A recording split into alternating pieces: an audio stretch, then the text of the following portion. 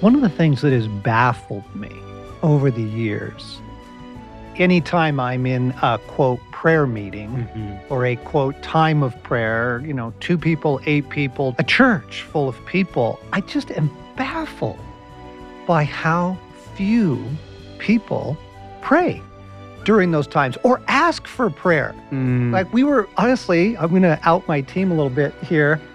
We were in a time of staff prayer a few weeks ago, and I just kicked it open and said, where's the need? Like, what can we pray for? And it's just silence.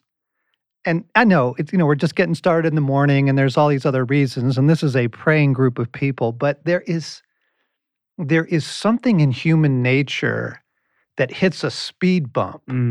When we come to prayer. It doesn't feel natural. It doesn't feel like, oh, it's just the next thing. I was talking to you, now I'm talking to Jesus. I was talking to Jesus, now I'm talking to you. Like, there's some sort of hiccup. There's some sort of fence. There's almost like a reluctance to go there. Embarrassment, awkwardness. I don't really know. And I think it depends person to person. Yes. But I am so passionate about prayer because it works. Yes. People. And we need help. And the greatest help that we need is simply more of God. Yes. Like over the years, my prayers have shifted from getting stuff done. Now, I still pray for a bunch of stuff to get done, to I need you, God. Particularly first thing, right? It's morning, evening. Like I just need God right now. And that's why I'm enjoying this series that we're doing here. Friends, welcome back. John and Morgan riffing here in the week of May 10th on the Wild at Heart podcast. We're actually wrapping up a 3-part series here on contemplative prayer, centering prayer that is meant more to be experiential, taking in God with your whole being rather than just kind of rattling off the quick list, my car, my dog, my work, thank you, Lord. Like, this is meant to be much richer than that. And so if you didn't hear parts 1 and 2, you might want to go back and grab those. We're picking up with part 3. Morgan and Sherry have been guiding us through some thoughts and some practices here. And I think you're going to dig it. John, I love what you're saying. And I had an experience several years ago where there was some breathing room in summer, and I took 3 weeks to really focus on the daily prayer. Again, trying to recover the intimacy, the experiential reality of God in it. I slowed down and I asked myself this question: what is the fruit of praying the prayer in me? Not just the fruit of what it does in the world, which is important, but literally, how do I feel in my whole person afterwards? And I realized there were different levels of the daily prayer. And the first is kind of getting things done, right? Bringing the kingdom, consecrating, establishing authority, which is essential. But deeper, there's an experiential reality. I think it's captured best in a quote from Peterson where he said, prayer must first be about being and becoming before it can ever be about doing and getting. And in an efficient world, we charge the field with doing and getting when what God's after first and foremost is intimacy and increase of his presence in our life and therefore through our lives. And so, friends, we're really excited to bring you into this Become Good Soil podcast that we're featuring here at Wild at Heart, where I had the privilege of hosting Sherry, who's done a lot of work in this category over the last decade. And so we want to dive into not only some ideas on contemplative prayer, centering prayer, but actually a third experience in the practice of this sort of prayer. And so, friends, welcome. Let's dive in. One of the things that is so important to keep at the forefront of our heart and our mind in this and in the Christian life is that we are always and forever, in some ways, beginners. That yes, we are maturing. Yes, we're growing deep. Yes, we are going after the deeper things of transformation in the kingdom. But part of the posture of an apprentice that keeps us centered in the reality of what God is doing and what he is like and how he is doing it is a posture of student. Scriptures say that I will be your father and you will be my son. That when the student is ready, the teacher appears. And so one of the realities of kind of a worldview that we are impressed to keep at the center of our heart and mind is that we are always and forever beginners. This third episode, we dive into this reality because the practices can get clunky and they can be challenging and there can be setbacks. And that's why it's called a practice.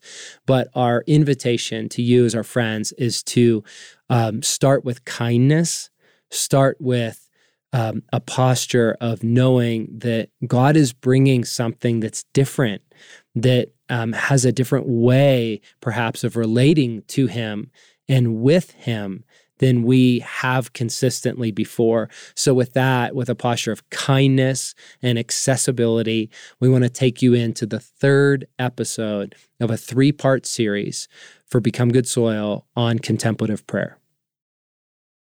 Sherry, just by way of illustration, to keep it really accessible in observing your life in our 17 years together, one area of many that I've seen so much fruit born out of this practice, I would call it the practice of non-evaluation, where in our early years of marriage, often in a social environment, you would come home and spend an extraordinary amount of energy replaying the tape of how that experience was and how that conversation was, right?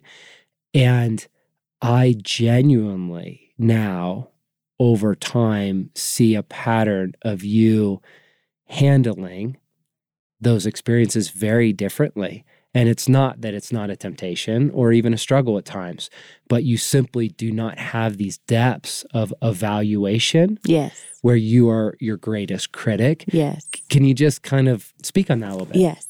Morgan, I so appreciate your question because it really does, I think, help flesh out the particular fruit for me. So the metaphor I use personally to understand my internal experience of this is that I have within me this problem solver. And if I understand correctly, as it relates to the function of the brain, there's a part of the brain that functions with very fast waves. The fastest ones are the waves. They're the beta waves of the brain, and they represent our problem solver. And I need my problem solver. I need her. I need her to evaluate many, many things.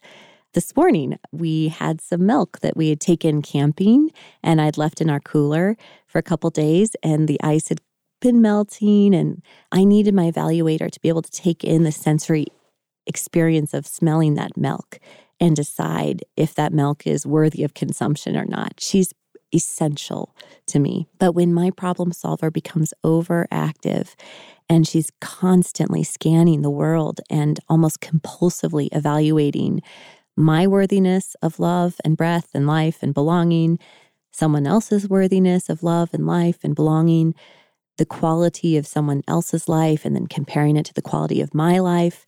From my experience, this practice of my problem solver simply isn't fruitful. And my overactive problem solver is really no longer working for me.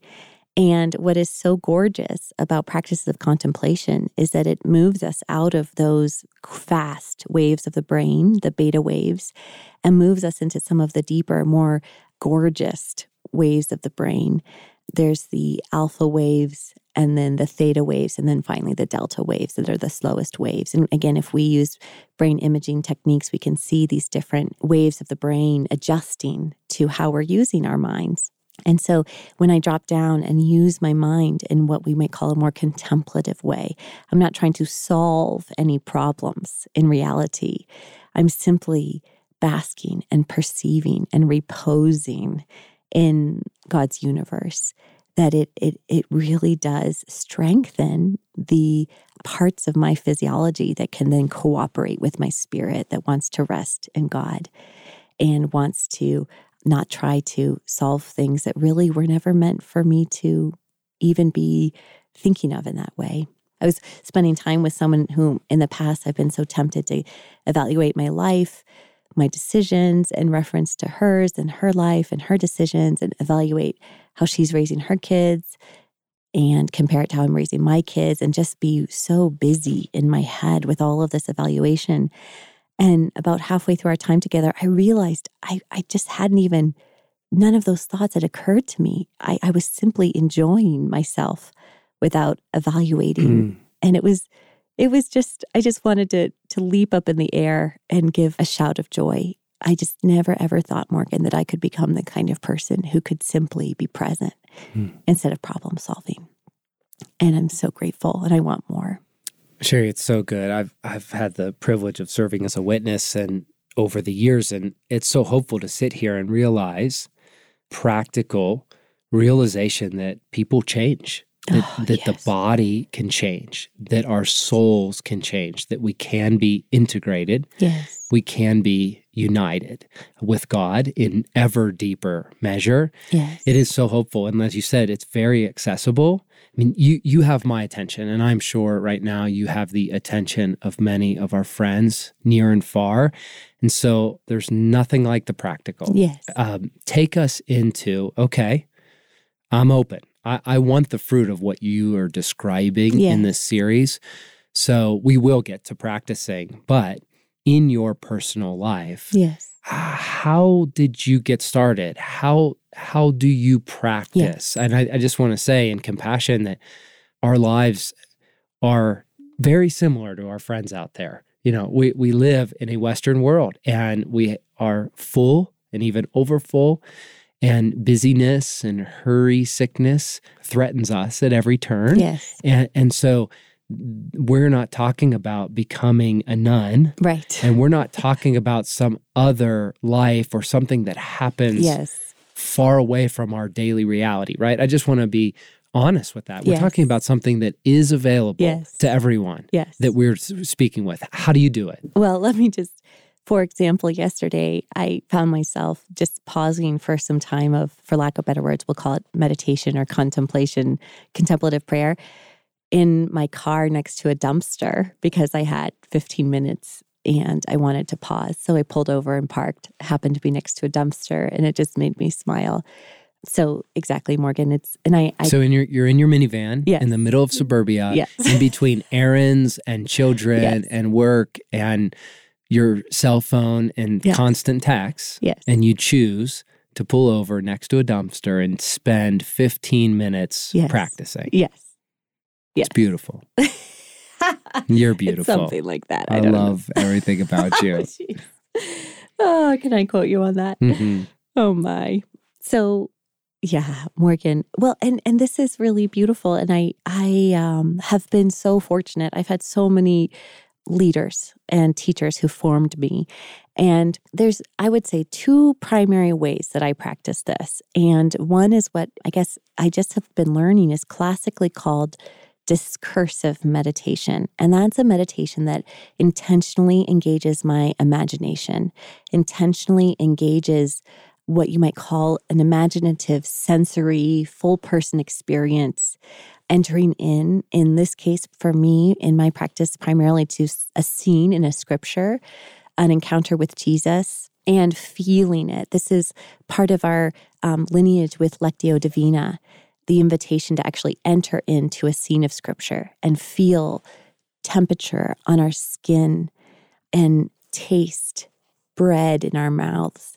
And again, back to the brilliance of the intelligence of God and the provision of God, God's heart to provide for us in a world where our hearts and psyches would be broken, is that, again, if we were to use brain imaging technology, someone who is eating a piece of bread and drinking wine and really pausing to feel and to tune into the textures and the flavors and the nuances and subtleties of that experience, different parts of their brain would light up with activity. Similarly, someone who is simply deeply, profoundly focusing and imagining eating bread, drinking wine, the same places light up. We can actually have these quote unquote virtual experiences that, again, to the neuroplasticity, neurons that fire together, wire together. So though maybe it's been years since I've tasted pomegranate, I can imagine tasting pomegranate and feeling the little tiny explosion of the pomegranate seed and the juice in my mouth and the texture of the seed, as if I were eating the pomegranate. My brain is firing and therefore wiring around that experience. So here has God made this possible for me, Sherry Snyder, in 2017 to enter into, through my focused imagination, to enter into first century Palestine, first century Jerusalem, and be with Jesus. So that is a way that I would call discursive meditation. That was what I practiced earlier this morning. I was entering into the scene where, in Luke, where a woman comes, and she is a woman, a sinful woman, quote unquote, who comes and anoints Jesus and ends up weeping over him and then kissing his feet, it says. And I was thinking to myself, who knows Jesus's feet? She knows them. She knows the texture of his skin against her lips. And if I just enter in and seek to feel the warmth of his feet or the coolness of his feet or the texture of his feet as I press my lips against him, oh my goodness, that's such a sensory experience. And that is wiring my brain around the accessibility and the gorgeousness of Christ. The other way that I practice this is in what you might call the more of the vein of centering prayer, is Thomas Keating's word for it. I think that Teresa of Avila called it something like the prayer of silence. So it is a prayer that really has more to do with not actively engaging the meditation, but in simply reposing or resting in the presence of God, in a realization of the presence of God that's always with us. But perhaps in different moments in my day, I'm not yet practiced to be tuned into it and to be resting in it at all times. And so it's the intention to sit and rest and simply, in all of my everything I am and everything I'm not, make contact, direct realization with the presence of God that is completely present to me. Again, part of the scandal of the gospel is that the divine, the creator, is Trinitarian and would completely, in all vulnerability and in all wholeness of heart, settle on me and on you, Morgan, and on every member of the human race as the object of his love and as the desire to include us in unending life, the vibrancy of God. And so oftentimes this is done through, as a way of staying present, is through using some sort of perhaps a single phrase or a single word that we repeat silently within our own hearts and minds to help us stay grounded in the present moment. And I have more to say on that, but those are my two primary practices. One is what I would call centering prayer, and the other is what classically is called discursive meditation, or maybe we could call it a variation of Lectio Divina.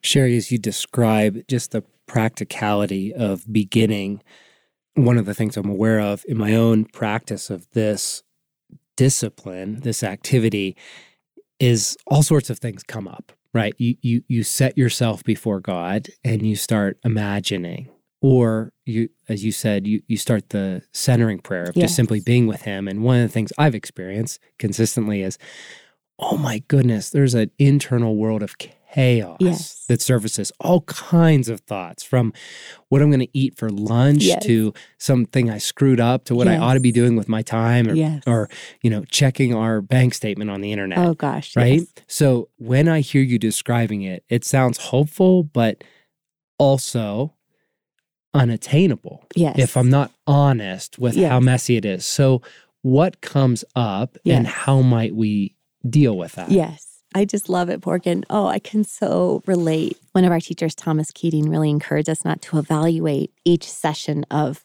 centering prayer, for example, not to give it a grade. Because, oh my goodness, sometimes I sit down, like you said, for this practice. And I mean, seriously, all I want to do is work on my budget, balance this, balance that. Oh my gosh, I should go and check this email about this curriculum day at the school. Or, I mean, it's just wildness. And Morgan, this is where I just think it's like this divine setup in even the simple act of contemplative prayer for the exercise of compassion. You know, in Psalm 103, it says, he remembers our frame. He knows that we are made of dust, and he has compassion on us as a father would have compassion on his children. Ironically, that word compassion in the Hebrew is extremely visceral. It's related to the word for womb, that the tender cherishing of the womb of a mother, a very visceral language. And so to practice compassion on ourselves, non-judgment, non-evaluation, attaching no relative value to whether our minds are quiet or whether our minds are racing, is part of the subtlety of the practice. We actually end up growing our compassion muscle right along with quieting our nervous systems. It's just gorgeous. So Sherry, in that, what I hear you saying is one of the invitations of the gospel is rather than to chase everything with the evaluator in the sense of we are the judger of our lives, because of God's grace, because of the reality of his generosity and his constant intervention, we actually can pause and simply just observe that. We can observe to go, wow, okay, there are a lot of other thoughts going on in my mind. Yes. And that's okay. That's just a data point where I'm not being uncritical of it. I go, okay, there are a lot of thoughts in my mind, and now I acknowledge it, and now I release it. Yes. Yes. And sometimes I spend my whole, 15 to 20 to 25 minutes, my evaluator, she never seems to run out of steam. And that's a legitimate practice as well. That's to be honored and valued. Yes. Friends, by way of practice, we'll turn a corner here in this final episode, reminding ourselves that it is always and ever practice, that it's not something that we come and sort of with this idealized self attempt to perform something, but we come in a spirit of practice, of curiosity, of inquiry and exploration, as if we were standing at the beginning of a trailhead, heading into an unexplored canyon, and all of our senses are acute and turned on, excited, but without pressure, without expectation, simply ready to show up and experience whatever we encounter. This final meditation, I want to offer in the spirit of something that's become very precious to me in our inheritance of the Christian contemplative practices. It is this concept of the beginner's mind. Dallas Willard says in the opening of The Divine Conspiracy, he's speaking of our familiarity with Christ. And he says that in time, it sometimes comes to pass that familiarity can give way to presumed familiarity. That presumed familiarity can then give way to unfamiliarity. And these now, in my words, that unfamiliarity can give way to boredom, obscurity, or even contempt.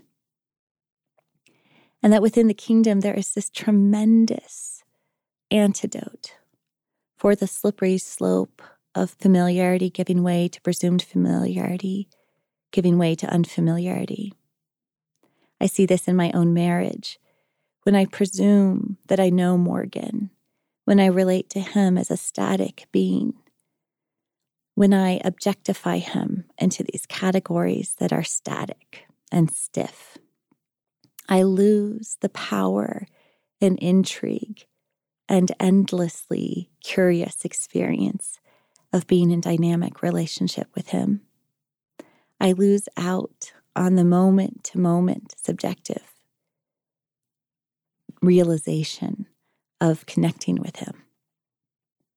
Is it perhaps that this was part of Jesus's warning throughout the Gospels when he says things that are so sometimes strange and startling, as if to wake us up, perhaps in case any presumed familiarity were encroaching upon our moment-to-moment contact with the living God? The contemplatives call this antidote the beginner's mind, that we approach contemplation as if for the first time, again and again and again, lest it become something rote, boring, disinteresting, and obscure. We come with a beginner's mind. 3 times in the New Testament, we hear the gospel writers recording Jesus describing that it is those who will receive the kingdom like a little child, who will be able to enter into its substance. I see that the contemplative practice is one of the ways of being transformed, coming to the kingdom, divesting myself of that which I have presumed to know, that I might become like a little child, unlearning where I have learned the Trinity wrong, where I have learned reality wrong, and learning as if for the first time, God in Christ all over again. So for this practice, we will practice the joy of coming into the unconditional love of God from a practice of childlike trust and awareness, cherishing the safeguard of a beginner's mind that will protect us from presumed familiarity, leading to unfamiliarity, leading to boredom, disinterest, obscurity, or contempt. So friends, I invite you to just find a place that would feel good and conducive for you for just the set-aside time of contemplation and meditation. Once again, connecting with the breath, observing that inhale as if it were the first conscious breath you had ever taken, as if it were something completely novel to have lungs that breathe. On the inhale, feeling the ribs expand on the front side of the body, feeling the chest wall crest with breath. Reaching the tippy top of your breath, and then as if like a child cresting the top of a hill, find the back side of the breath as if you were coasting down a hill on your bicycle, unfettered and free. On the next inhale, allow the breath to rise again, as with an energy all its own, as with an exuberance, as if glad to be alive in God's universe, perhaps with a gladness unfamiliar to you in your conscious mind, but with some deep knowing of the goodness of God beyond what you might know by word or concept. Allowing the glad breath to fill, exhaling, letting the breath to ebb away, assured that there will be more. There will always be more food for you, always more filling for you. With childlike trust, take the next inhale. Perhaps in the eye of your heart, you call to mind the very face of your brother Jesus, and you see him beckoning to you. Observe the age of Jesus in this encounter. What is his age as he calls to you? And then observe your own age. What age? Perhaps it is the age of some timeless, childlike place in you that is responding to the beckoning of your brother Jesus. Allow that part of you to show up with gladness and with trust. Perhaps you imagine your brother Jesus beckoning you. He's beckoning you. He's beckoning you. And you see and observe the joy and gladness and holy mischief on his face, as if there is some great goodness of which he is assured. And you find in your own face a response deeper than words, deeper than consciousness of gladness to be beckoned. Observe how you respond to Jesus. And then imagine it was irresistible, his beckoning, that the joy and energy of his countenance, of his being, was irresistible to you. And you found yourself responding with childlike trust that there was a goodness for you, an inclusion for you in the life of God.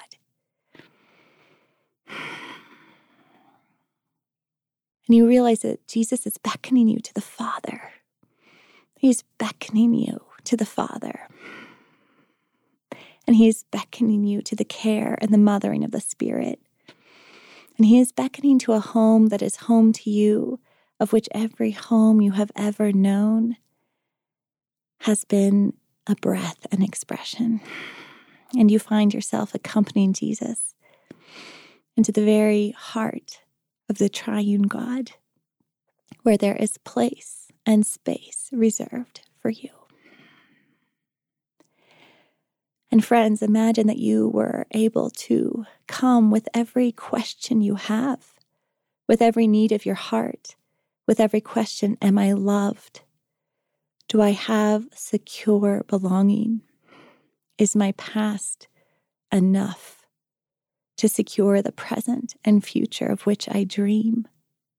God, are you really deeply, comprehensively good? Is there food for me and for all those I care about? Is there the renewal of the whole earth, as I hope that you have promised? Is it true, God? Are you really good? And every question of your childlike soul, every question you have accumulated over your decades on the earth is welcomed and met. And every need you have for validation to the very depths of your being, for legitimacy in the household of God is met. And there is a gladness of homecoming and a sensory experience of acceptance and secure belonging and love and knowing and the giving and receiving of love and energy. Oh God, we ask for the grace to practice receiving your kingdom like a little child in utter dependence, bearing the deep needs of our soul for validation, for secure belonging, for affection and intimacy, for play and humor, for shared adventure and intimacy and beauty. We come bearing all of our need, all of our hunger, God and child-like trust, that for that which we hunger, there is provision. In Trinitarian reality, both now and forevermore. Friends, I encourage you to just pause, to inhale and exhale in the present love of the Trinity for you and your inclusion in the family of God, in your place and space, safe in God's great universe, in the very heart of God. I invite you to linger for as long as you are able, finding rest and repose,